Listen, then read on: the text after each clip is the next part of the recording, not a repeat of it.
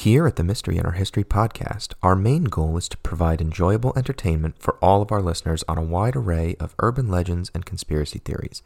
However, this episode contains subject matter that some people may find disturbing, including suicide. If you or anyone you know needs help finding support, crisis resources, or are having suicidal thoughts, please contact the National Suicide Prevention Hotline at 1-800-273-8255. Thank you and enjoy the show.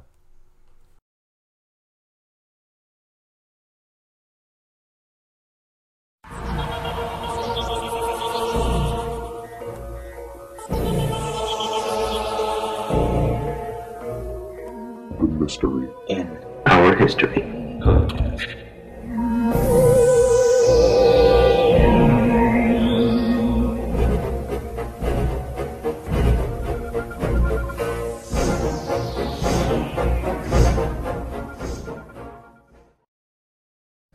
Hey everyone, and thank you for listening to the Mystery in Our History podcast, where we take an in-depth look at all things urban legend and conspiracy theory related and how they came to be.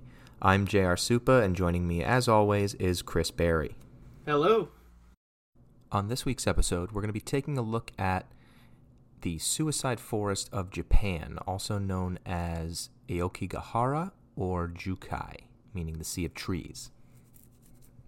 Now, the reason why we're going to be tackling this topic this week is that the Suicide Forest in Japan is believed to be one of the most haunted places on Earth due to the amount of people who have died in the forest.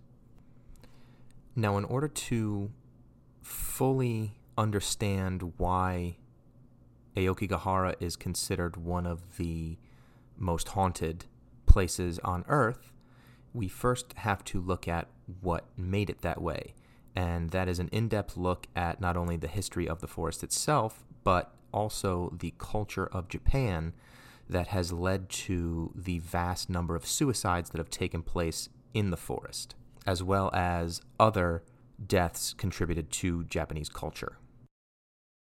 And before we get started, I just want to throw a disclaimer in here. We are going to be talking about a lot of heavy stuff in this podcast, most predominant of which is suicide. And although Chris and I are here to make jokes and hopefully provide entertainment for everyone listening, we just want to take a minute and just kind of express that both of us feel very strongly about suicide never, ever being the answer to any problems that you have. We believe, if you're struggling with depression or anxiety or suicidal thoughts or whatever the case may be, we encourage you, please seek help. And there are a lot of wonderful organizations out there that can help you. So with that said, let's get started. And so I'm going to be doing this entire podcast in a Japanese accent. Oh, I wasn't ready for that. Been practicing all day, I hope. No, I might jump in every once in a while, but I can't maintain it for that long. Uh-oh. Hello, Chris. Oh, the decay. All right, so Aokigahara, or the Suicide Forest, as it will be referred to by us because we don't want to keep trying to pronounce it and failing throughout the rest of this podcast, is a forest on the northwestern flank of Japan's Mount Fuji. It sits on 30 square kilometers of hardened lava that was laid down by the last major eruption of Fuji in 864 CE. So the western edge of the Suicide Forest is where there are several caves that are completely filled with ice caves in the wintertime. That sounds great. I bet you that's like one of the best places to cool down. It's like a natural AC in that bad boy. Oh my God, yeah, I know. Especially now because we're finally in summer and it's a friggin' heat wave. It's awful. That asshole of summer right here. So these caves are a very popular destination for tourists and school trips. Now, parts of the Suicide Forest are extremely dense, and this is a result of the lava that sits underground. So it's very porous and it absorbs a lot of the sound. And that kind of gives the feeling to a lot of the visitors to the forest that there is this weird sense of solitude. There's no sound like really around you, almost like you're in this kind of bubble. I would love to experience something like that where you're just in a very peaceful environment, but you're still out in the elements, but all the sound is drowned out. It's got to be trippy. It sounds really cool. I would love to experience it anywhere other than this place. Yeah, okay, that's a fair point. Because as you will see, as we get deeper and deeper into this, the tale of this forest, it's not someplace you want to be. So in recent years, the Suicide Forest, as it's been now come to be known, is one of the world's most prevalent suicide sites, judging by the name. And there are actually signs as you head into the forest along a lot of the trails that are urging visitors, and these are indirect quotes, but think of your family, don't do it, and contact a suicide prevention association. Yeah, and they are everywhere because the risk is so large. I'm sure a lot of the internet remembers early last year, 2018, Logan Paul, in fact, was jerking around and filming in the suicide forest, and lo and behold, he stumbled upon a victim, and so it is still very active to this day. And he is a giant bag of dicks, by the way. Oh, he is, absolutely. If you have not watched the video, we're not going to show it because I'm not giving him any kind of accolades whatsoever. He's just a giant bag of dicks. But he essentially just found a dead body and started laughing. And filmed it, got reactions for views. It was very tasteless. Yeah, completely. And I mean, don't get me wrong. We're in this episode and many episodes in the future, we will do plenty of tasteless things. So pot, kettle, whatever, but nothing like that. It's just a whole nother level of disrespectful. You know, you got to think of the family involved and everything. Now exactly. That footage is out there in the world now, and that's never going to go away. So. Right. So Aokigahara is sometimes referred to as the most popular site for suicide in Japan. In 2003, 105 bodies were found in the forest, which exceeded the previous record of 78 in 2002. In 2010, the police recorded more than 200 people having attempted suicide in the forest, of whom 54 completed the act. Now, that is an estimate because this forest is so dense that these bodies don't get found. You know what I mean? So that these are just guessing numbers. Like the 54 that completed the act, that's just the 54 that they found. There could be countless more that actually did it that year. The best estimate. Yeah. So suicides are said to increase in Japan during March, which is the end of their fiscal year. And as of 2011, the most common means of suicide in the forests were either hanging or drug overdose. Which, there's a lot of trees, so I get it. Yeah, it's... And then in recent years, local officials have stopped publicizing the numbers in an attempt to decrease the Suicide Forest association with suicide. Yeah, which, with a name like the Suicide Forest, I don't think that's ever going away. Yeah, and I mean, there's always an attempt in Japan to curb that, because unfortunately, they are still the world leader in suicide. And the leading cause of death for people ages 15 to 34. Yeah. It's still a real problem there. It's just and we're gonna get into why that's such a problem in Japan. It has everything to do with their culture, and we'll touch on that in a little bit. So the rate of suicide in Japan has led officials to again place signs at the entry. Urging visitors to seek help, not take their own lives.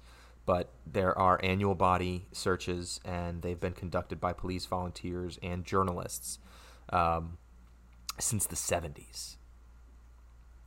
And each year they just find an unbelievable amount of bodies. It's unfathomable. And little tidbit, the Suicide Forest is the second most popular destination, which I don't want to use that word. It sounds like a weekend getaway. Yeah. But it's the second most popular destination for suicides in the entire world. Number one is the Golden Gate Bridge in San Francisco. Oh, no kidding. Yeah. Actually, I didn't know that. Yeah, number one suicide spot. Wild. Yeah. I mean, it's super high, so I get it. Yeah. Although, you're in, like, California is so nice. Right. If you know what I mean, like if it was, because like you hear all those stories about like Seattle being like the suicide capital of the country and stuff like that because it's so dank and dreary all for 10 months out of the year. So you would think like if there's a bridge in Seattle, maybe that would be where it was happening. But yeah, it's weird that it's the Golden Gate Bridge, but not ever since they upped the dankness there, it's going down. Yeah. Excuse me. So let's talk a little bit about suicide in Japan and the culture. So, and I'm going to butcher these names, so apologies in advance to the people listening and to the people whose names I'm butchering. You got this power. Yes. Yoshinori Cho, maybe, who's the director of psychiatry department at Tikio University in Kawasaki, Kanagawa Prefecture, and author of the book titled Hito wa Naze Jisatsu Suru no Ka, or Why Do People Commit Suicide? He has been quoted, throughout Japanese history, suicide has never been prohibited on religious or moral grounds.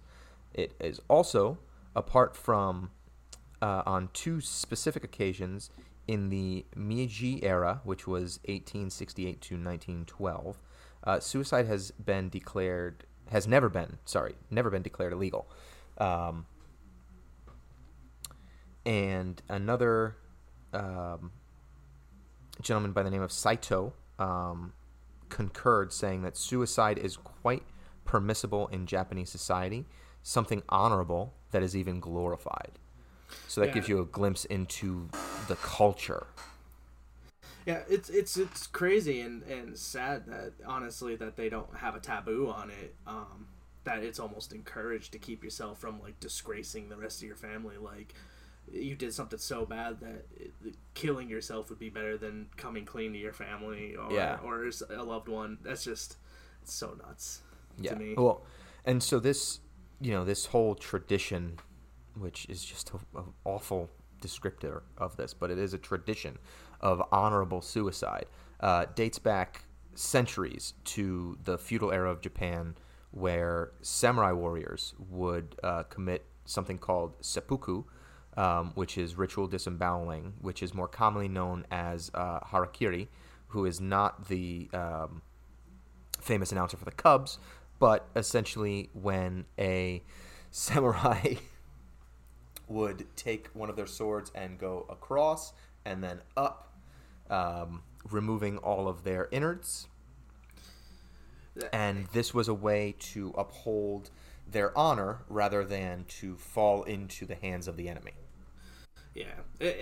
In a time of war, it makes a little bit more sense in my mind. Obviously, it's never great, but, a dead prisoner leaks no secrets, so... Well, and that's... Yeah, I mean, like, during, what was it, the Cold War, where you had, like, cyanide capsules in your teeth and stuff that, like... Chomp down and go down. It was... Yeah, like, that was real shit, though, like... Yeah, no, I know. Like, people would rather kill themselves than give up any information. Yeah. It's craziness. So, so this tradition actually continued through World War II, right? So that's the most popular factoid, if you will, of World War II in the Japanese army, right? You had these kamikaze pilots who would purposely crash their damaged planes into the enemy, killing themselves and as many of the enemy as possible.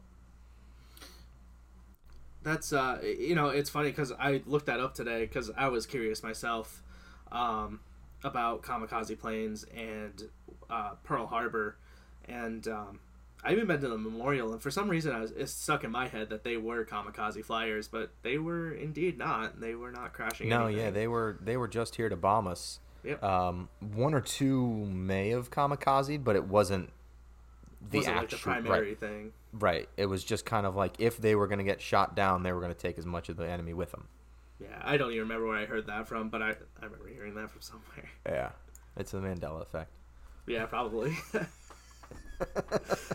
Anywho. Definitely. So the present day acceptance of suicide is obviously stems from this, according to Cho. He goes on to say vestiges of the seppuku culture have been seen today in the way suicide is viewed as a way of taking responsibility.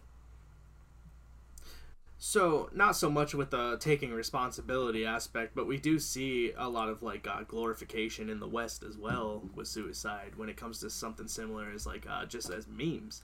You'll see a SpongeBob meme talking about how useless you feel and how you should just die, and it's just like, holy shit, this is a cartoon saying all this very, very unreal it's shit. Awful.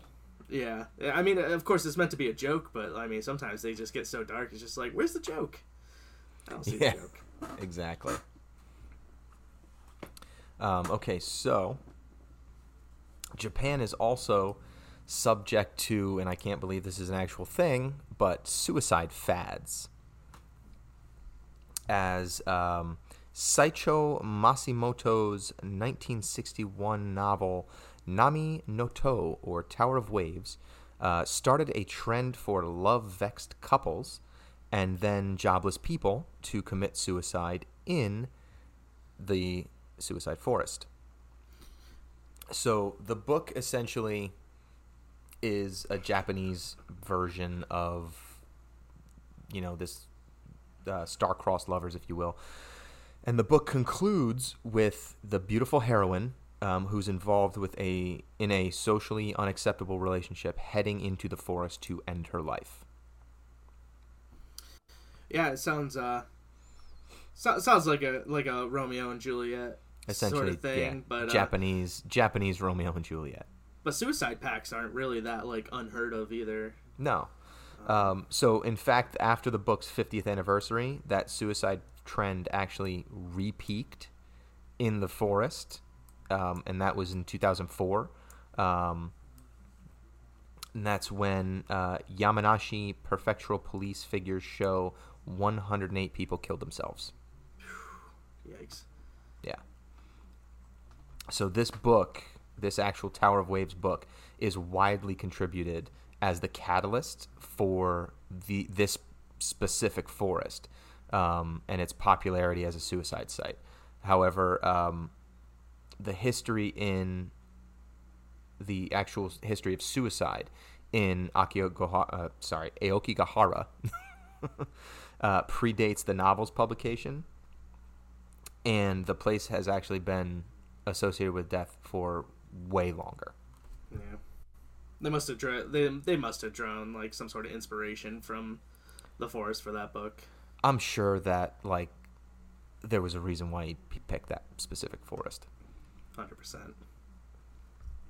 So, let's get into the beginning, if you will, of death in Aokigahara, the suicide forest.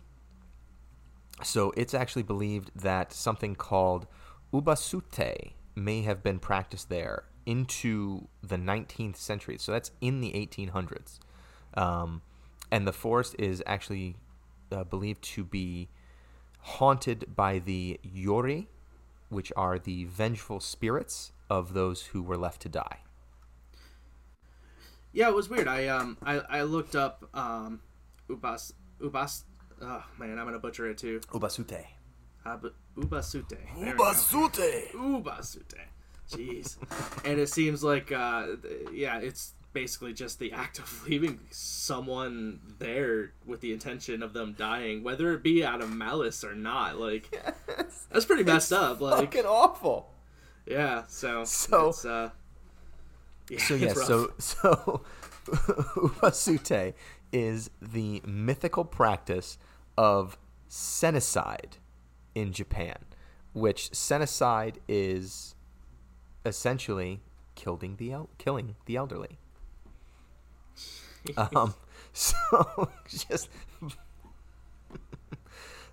So essentially, an infirmed person, a sick person, or an elderly relative was carried into the mountain or into the forest, and then they were just left there to just die, so that they wouldn't be a burden on their family anymore. Like, the family wouldn't have to take care of them, essentially, in their old age. It's kind of like, I don't know if it's a myth or not, but like the Inuit people who, like, they just put their elders out on a little block of ice and just shove them out into the sea when they can't hunt anymore. It's adios. See you later. So, but how do you broach that topic? Like, before we go on, like, oh, grandma, hop on my back. I take you into the forest and I leave you there. So I can get it at a certain point. Because I have family out in Michigan, and it's a very different lifestyle out there. And when somebody has unwanted kittens or puppies, they drive by the closest farm and dump them. But that's a puppy or a kitten. That's not a grown ass man or woman. Right.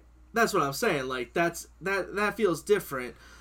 When it comes to something like, I guess, grandma or grandpa, I guess if it was a mutual thing between the two, I could see the beauty in it.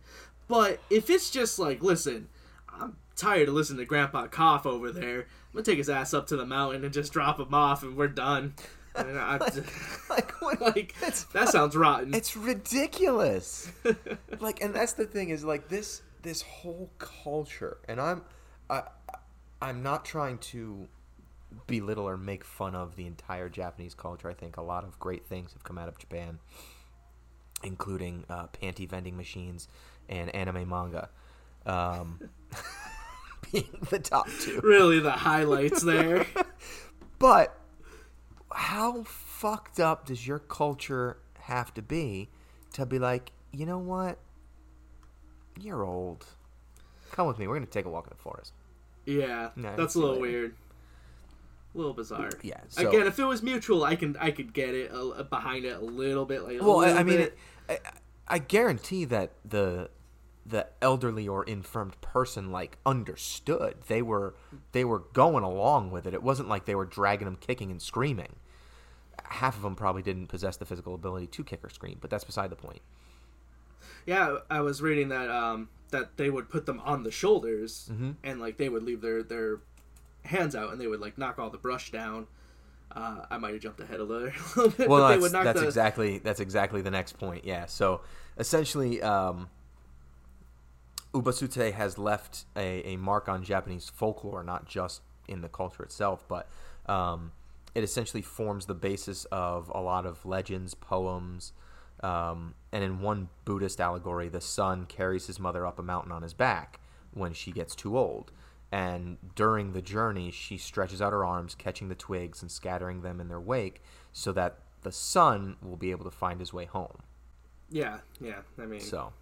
And it's eerily beautiful.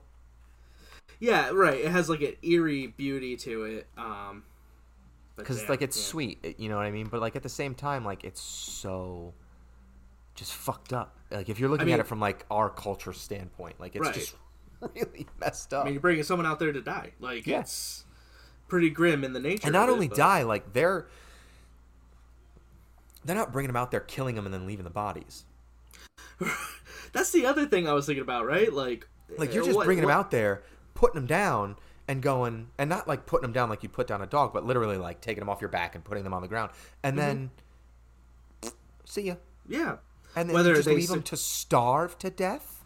Yeah, like dehydrate, or Like, the elements, or could there wild be animal. a worse way to like kill somebody that you Yeah. know and love?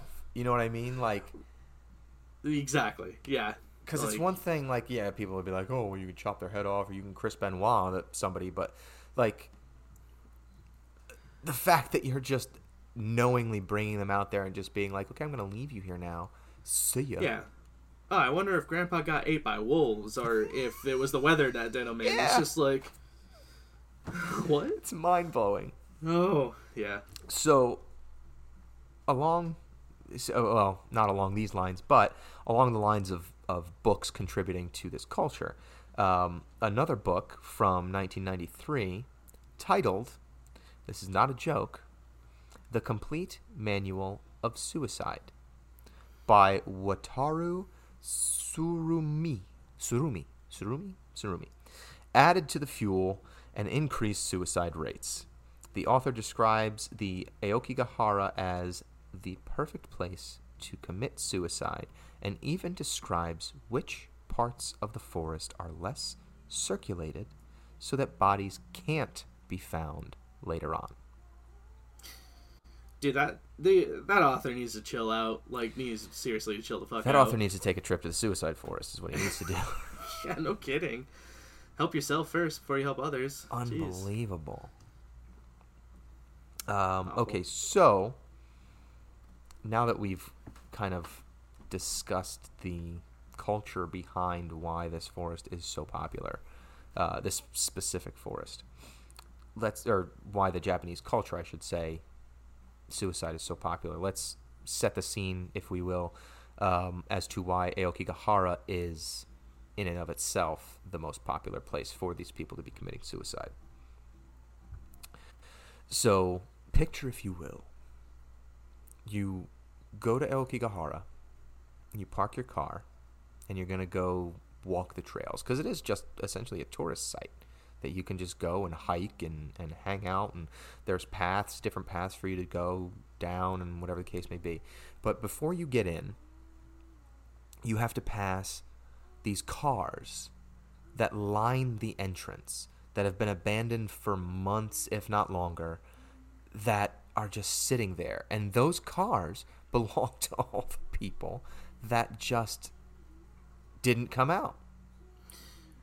Yeah, I had some sort of like ghost driving car joke that I was gonna throw in there, but like it's honestly just sad. Like it's not. I'm like not in the mood to joke about it because it's like, oh, those cars are actually there forever now. Huh? Now I can't stop thinking about a ghost driving a car. Beep beep! Here comes Casper. Can't even beep the horn. Just goes right through the steering wheel. Now, do they just fly at the same speed as the car to like keep up with consistency, or I don't know. That's a whole nother podcast. Yeah, that's fair. But so think about this. Okay, so now, that's creepy, right? And I'll just walk past that. And now you have, like we talked about before, signs, and the signs are in Japanese and English, and can be found everywhere at the beginning of like every trail. It's it's literally just to deter suicide, asking readers to think of their family, asking readers to seek help. Yeah. So when I was reading the research at first, I was like, I could have sworn Suicide Forest is private and it's not supposed to be wandering around. And then after like 1 second of research, I found out that is not the case, and that like people tour there all the time. Yeah. However, it was unclear, and I really couldn't find any like a ton of information on it out there.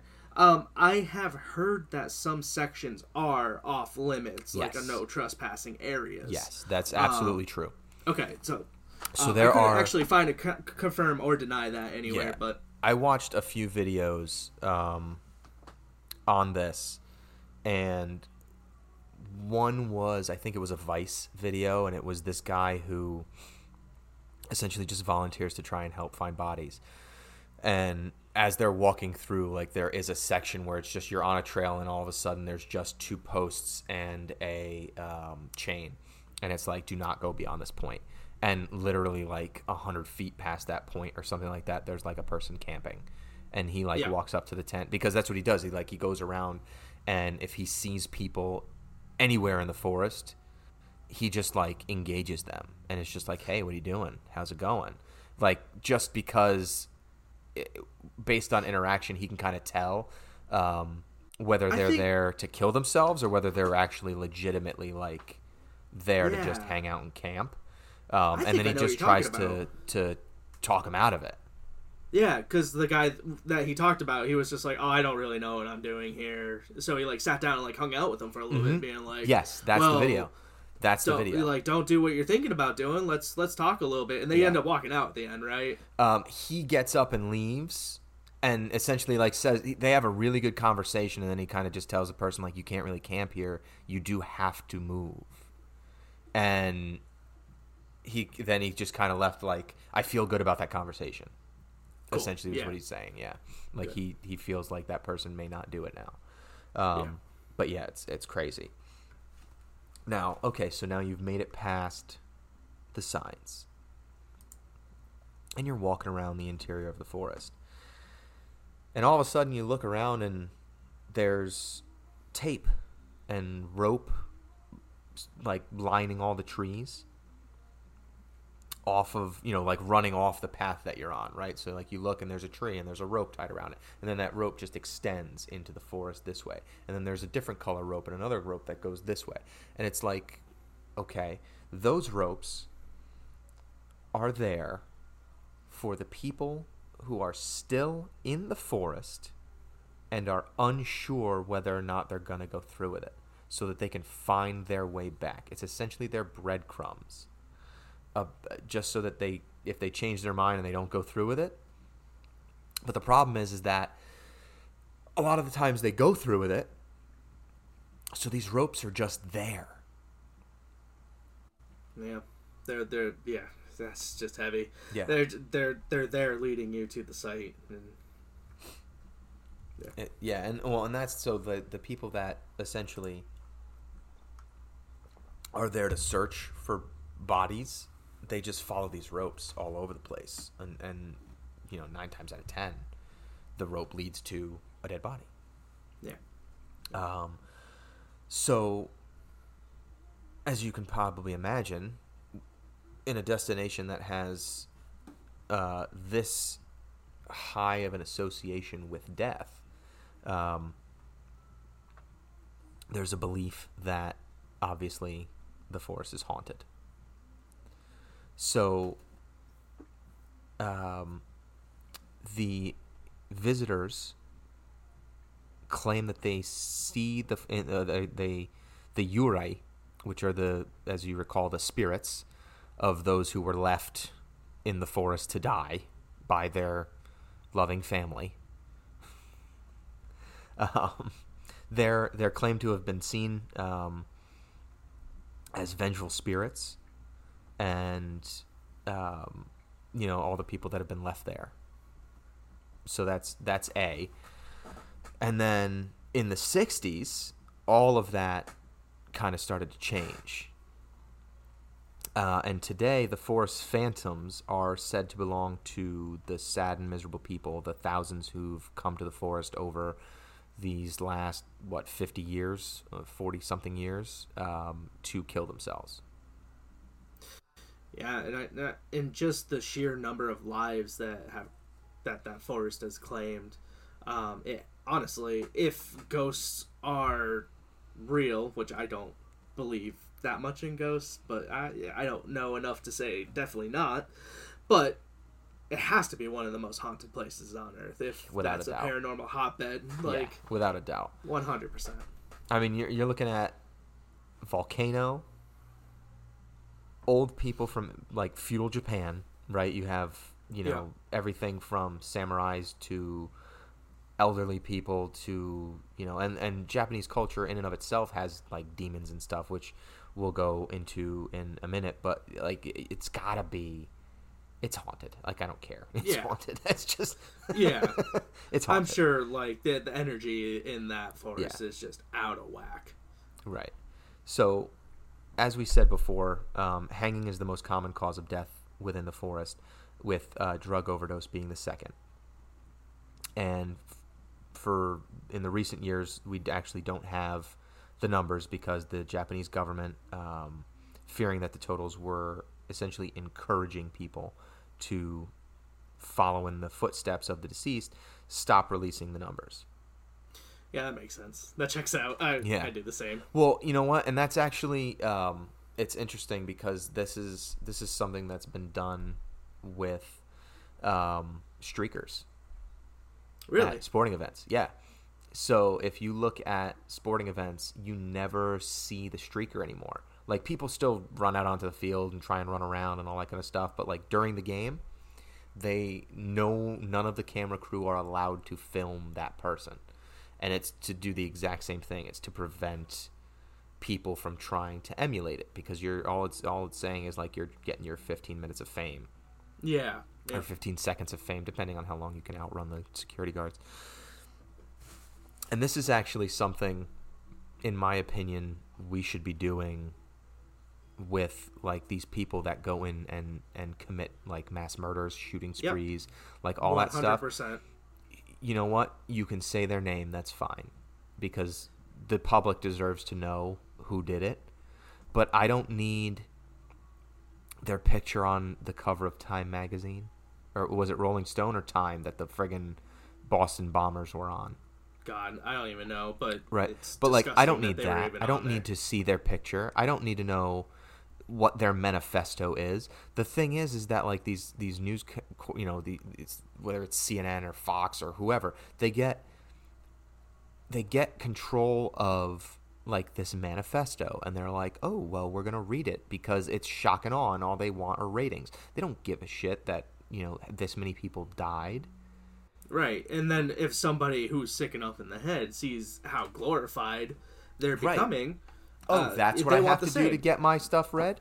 Okay, Right. no problem. I'll just go up into school and shoot a bunch of people. Like, that's essentially the message that's being sent. Like, it's one thing to give vital information and details and let people know, oh, this person had this issue and that's why they did what they did. They were schizophrenic, or they were just deranged, or whatever the case may be. Or they, were wronged by this individual or this company or corporation or military branch or whatever the case may be. Like, okay, there's their motive. That's great. That's why they had a motive. But you don't need to glorify it.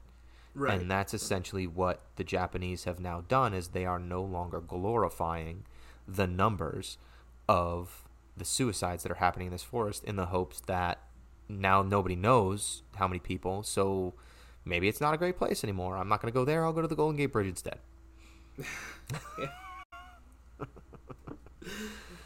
But in seriousness, again, get help. Seek help. Don't do it. Right. Don't jump off the Golden Gate Bridge, please. Correct. Don't jump off any bridges. Yeah, that's fair. Yeah, just don't. Okay, so Aoki Gahara is also reportedly home to Tengu, a mythical Japanese bird demon. So yeah, this is where you got me. You have my full attention here with this guy. So I got excited with the Tengu and did a little bit more research on him. And it's actually a spirit, not a mythical bird. But however, it can take form as a bird of prey, which I guess how would you really know if you saw that in the sky? You'd be Right. like, oh, it's a bird demon. That's bird demon. Yeah, I mean, but the Tengu appears in modern art in a variety of other shapes. It usually falls somewhere between like a large, monstrous bird and a being. I'm sure you've seen the face of. It's often a red face with yellow eyes and a really long nose. Almost like the old like apothecary masks. Correct. Yep. And early depictions of the Tengu show them as like kite-like beings who can also take human form, but often retain avian wings in the head and beak. So again, I guess bird demon. So I mean, it's all over the place. But No, thank you.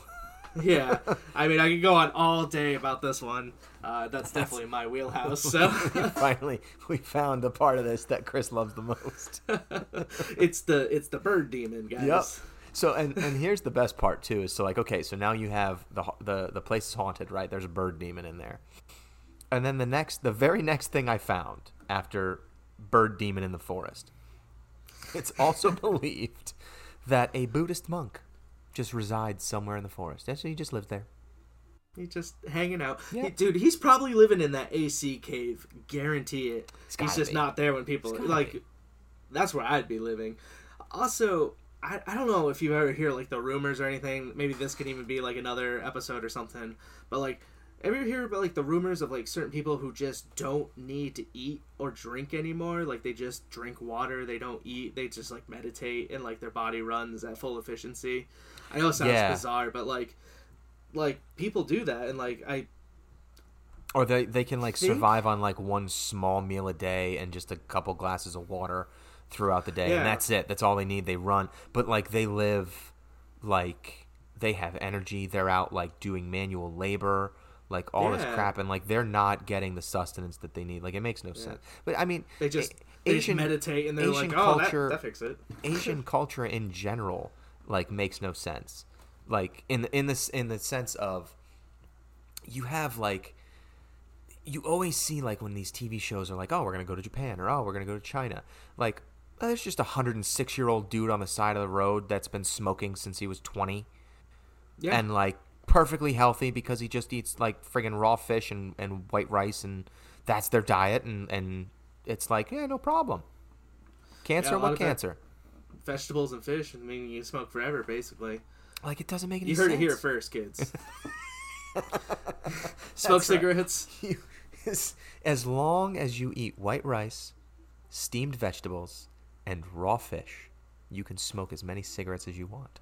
And live forever. That's just and the you rules. Can live until you're 106 years old, because no Asian people get lung cancer. That's essentially I don't make these rules, and you don't have to like them, but them the rules.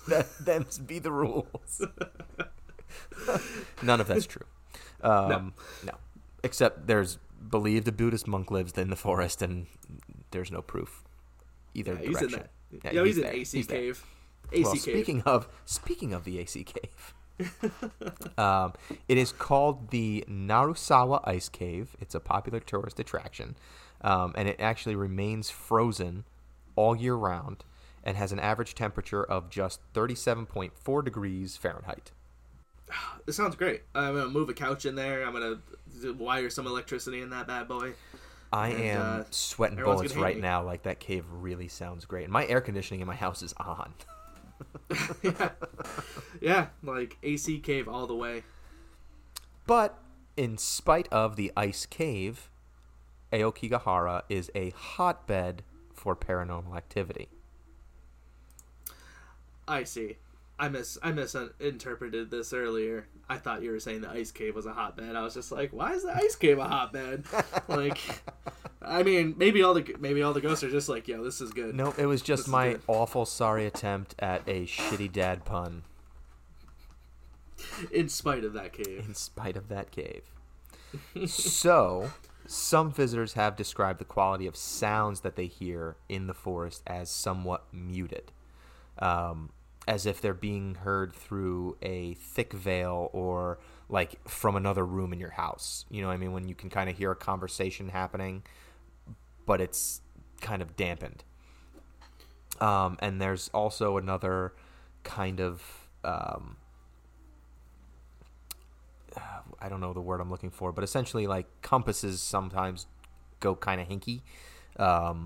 And the needle kind of jerks around, spastically, or whatever the case may be. Yeah, that could be anywhere from paranormal activity to just magnetic fields being out of whack there. Yeah. However, the quietness of the forest, again, just going back to that, I just It's creepy. I don't know if you ever heard, like, there's, like, rumor, like, basically, if you get a room and you dampen the sound so much that you can hear your body working, you can hear, like, your blood flowing through your veins, because everything else is so dampened out, the only thing you can hear is what's going on inside your body. So, Paul Simon said it best, the sound of silence is a thing. I don't know if we have to pay him for that reference, but... Maybe. Yeah, we'll figure it out. Let's just let him I sue don't have us. the money. Yeah, just let him sue us. We don't have anything. Please. He can take my debt. That's right. There you go, pal. Anyway, my wife is from New York City. I'm from Stamford, which is a city, if you will, in Connecticut, and we moved up here to Ridgefield about a year and a half ago. And we live, our backyard is essentially a wetlands preserve.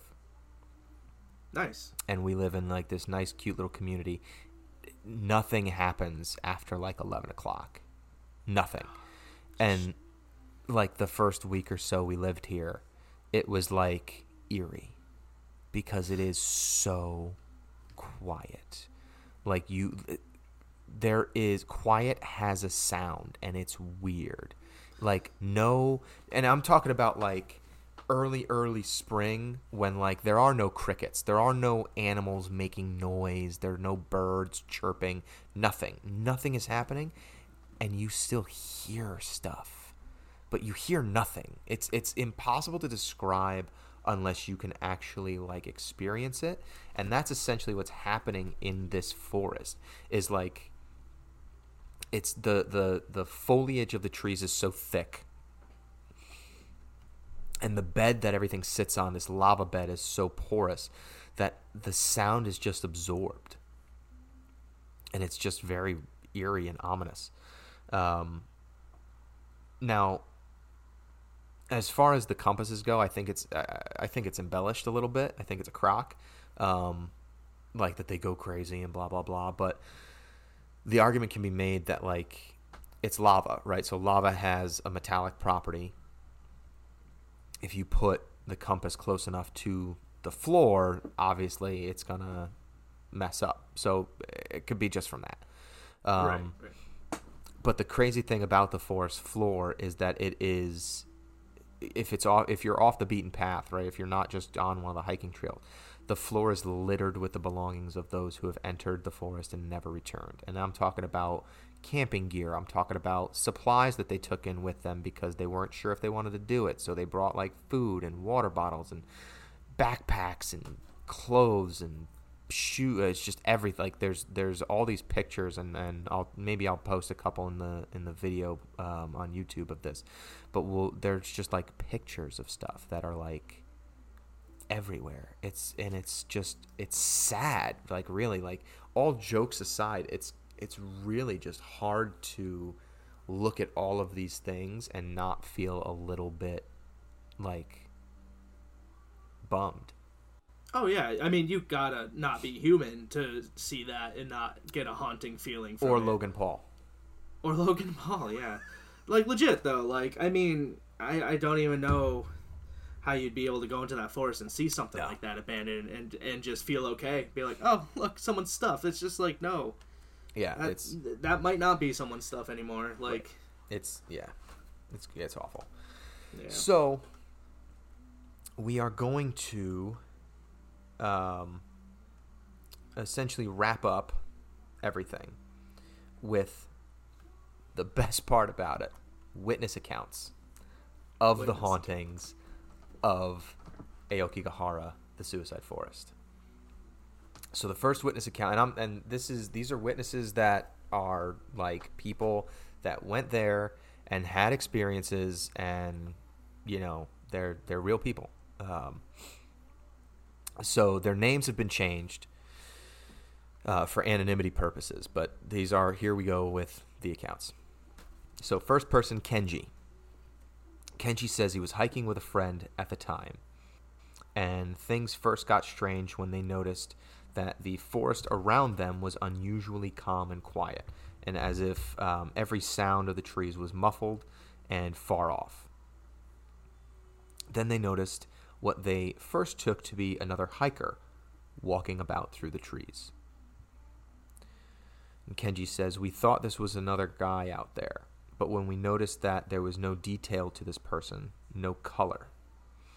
It was as if I felt it was a he, was just a shadow without any features.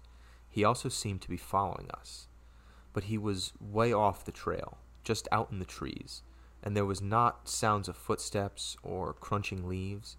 This was strange, but it got stranger when I watched this figure pass behind some trees. I expected him to come back out from behind the trees, but instead he was suddenly about 10 meters ahead of us, as if he had just teleported. There's no way anyone could have covered that distance without me noticing it. After some time of this, the strange intruder stood there, watching us, and then just faded away right before our eyes. My friend and I were quick to head back." Yeah. Well, yeah, you'd head back because that's just straight up a ghost. That's loose energy running around. Like, listen, no footstep noises, no anything. Like, not a big believer, but like, that's a ghost, out. Dude. Confirmed ghost. Right yeah, that's there. A ghost. Yeah. Oh man, could you imagine? No, that sounds terrifying. Like real life scary.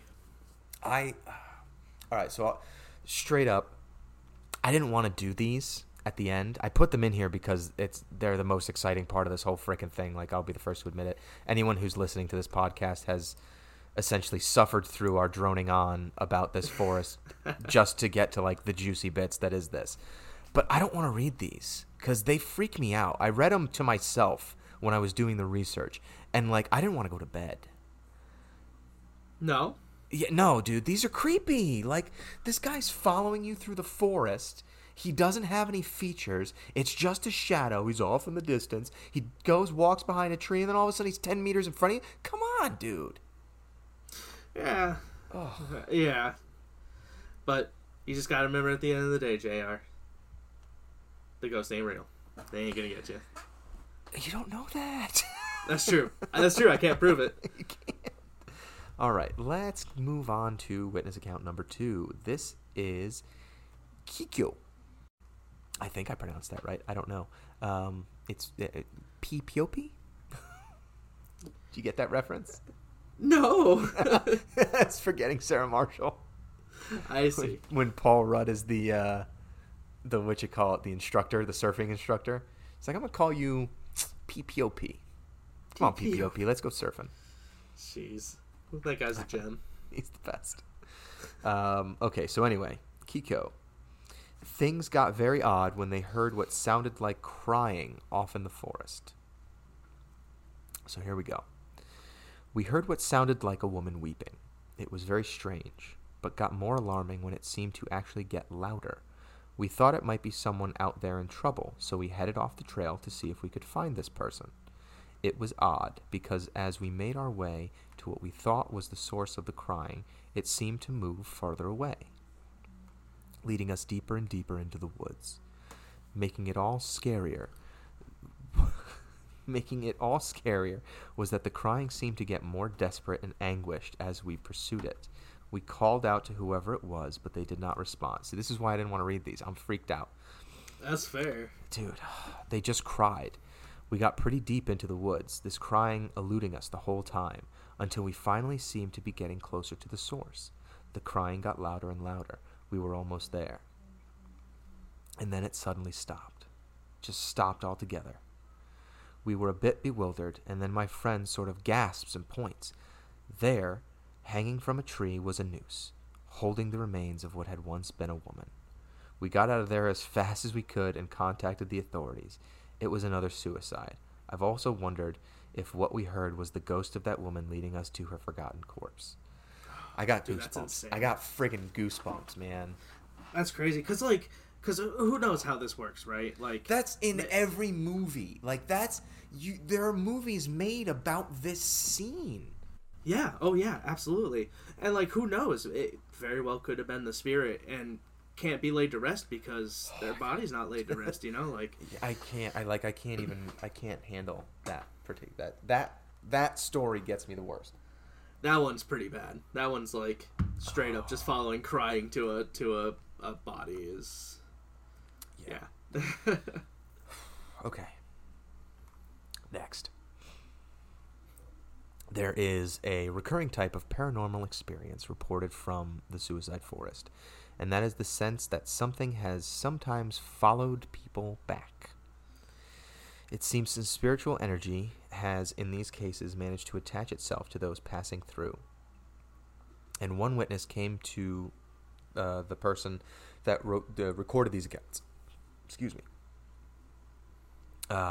With a story that seems to suggest that not only did something follow them back, but may have even tried to possess one of them. Super. Yeah. Just great. Here we go. He says the whole time they were there, they had been beset with a heavy feeling of being watched or followed. Fantastic. That's what you want in the middle of a forest. Even though they could not see anyone around. This ill-defined feeling of dread got worse as they continued, as if it were clinging to them. And it got to the point where the wife felt as if she couldn't breathe and wanted to leave. They got back out of the forest, and on their way home, the wife was still in sort of a panic, hyperventilating and saying that she felt lightheaded. Possession. Straight up. That's how every possession movie starts. My wife began having what I can only call episodes. She would suddenly fall into a sort of trance where she would space out completely, totally unresponsive. Then when she snapped out of it, she would have no memory of what she had done. This began to happen more and more often, and I thought she was perhaps having some sort of effect from stress. Then one day, she started talking in her sleep in a voice that was not her own. Fuck that. Yeah.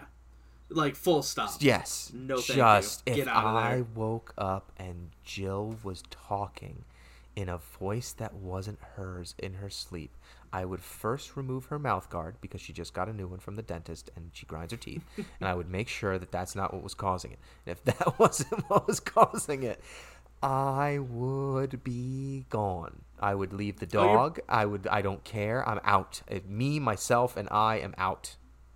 You are so much braver than I am, because I wouldn't even check it. I'd just be like, "Oh yeah." It's only because it's only because her mouthpiece is brand new. Okay. Like Right. That's the only reason why I would like even hesitate. You can say that. I'm just gonna chalk it up to going as a I'd be steal. gone. I'd be fucking gone. Like, who am I trying to kid? Oh man. Anyway.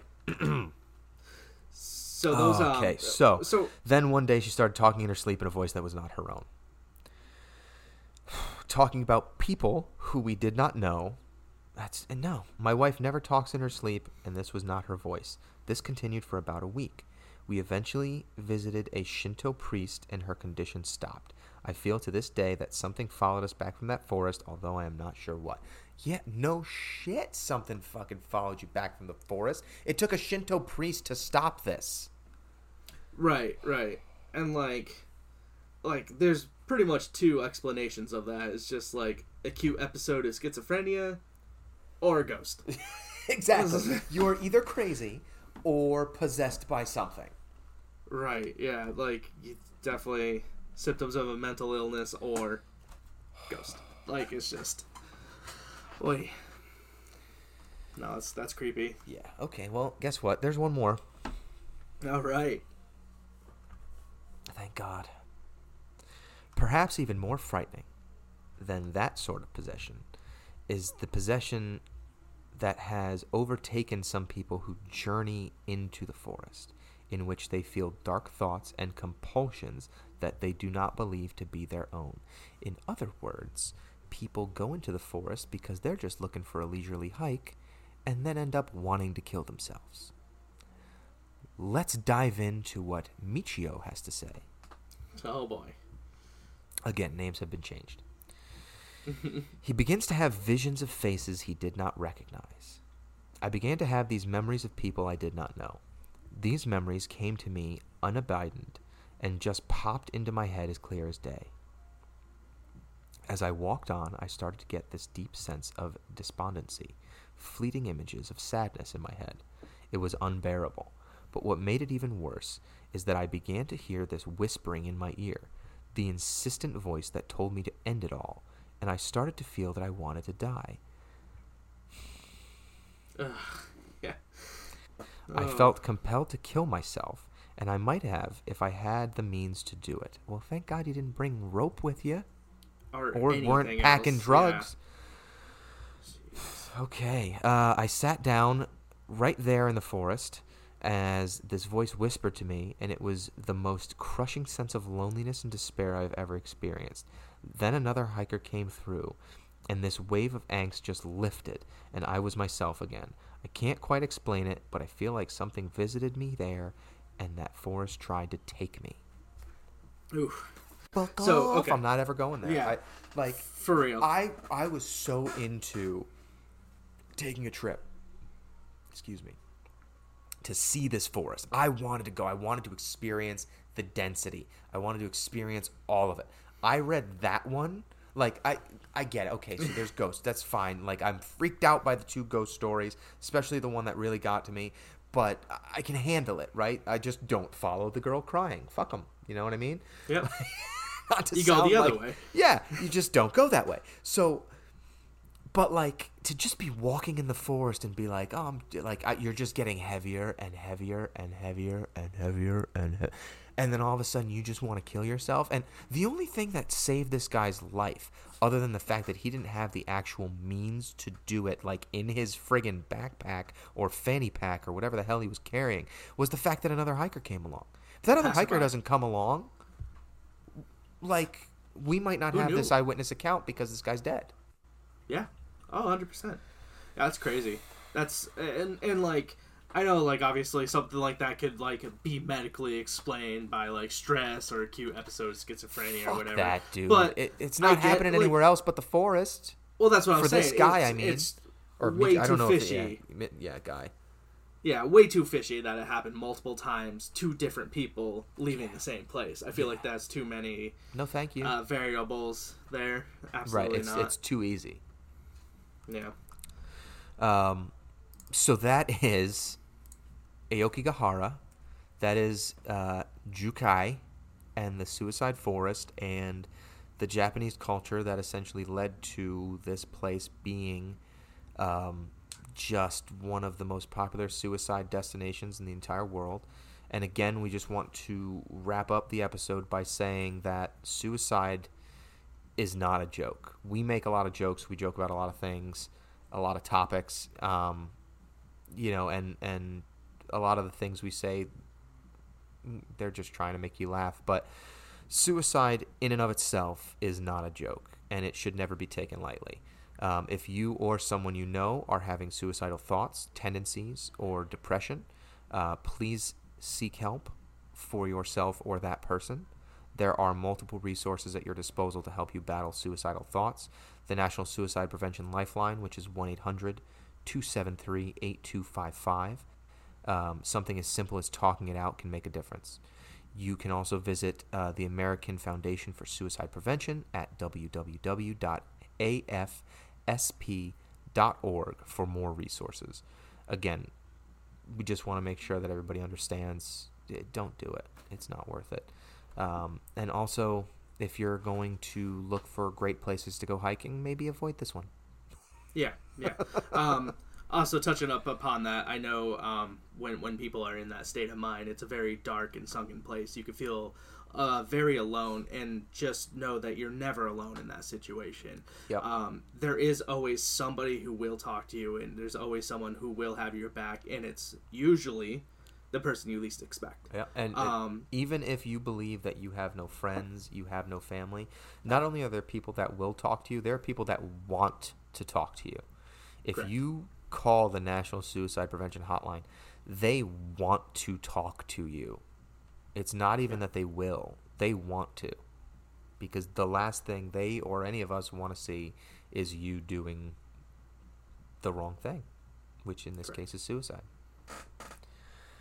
So deep, heavy topics, and Yeah, maybe next episode will be a little lighter. I think we should do. Maybe we get back into conspiracy. We do a conspiracy theory now that we did an urban legend that just creeps the fuck out of people. Yeah, that's fair. Or just something a little bit more lighthearted. Yeah, exactly. But that is the episode for this week of the Mystery in Our History podcast. We thank you as always for tuning in, listening. Make sure you hit that like, make sure you hit that subscribe button, and we'll see you next episode. Bye-bye.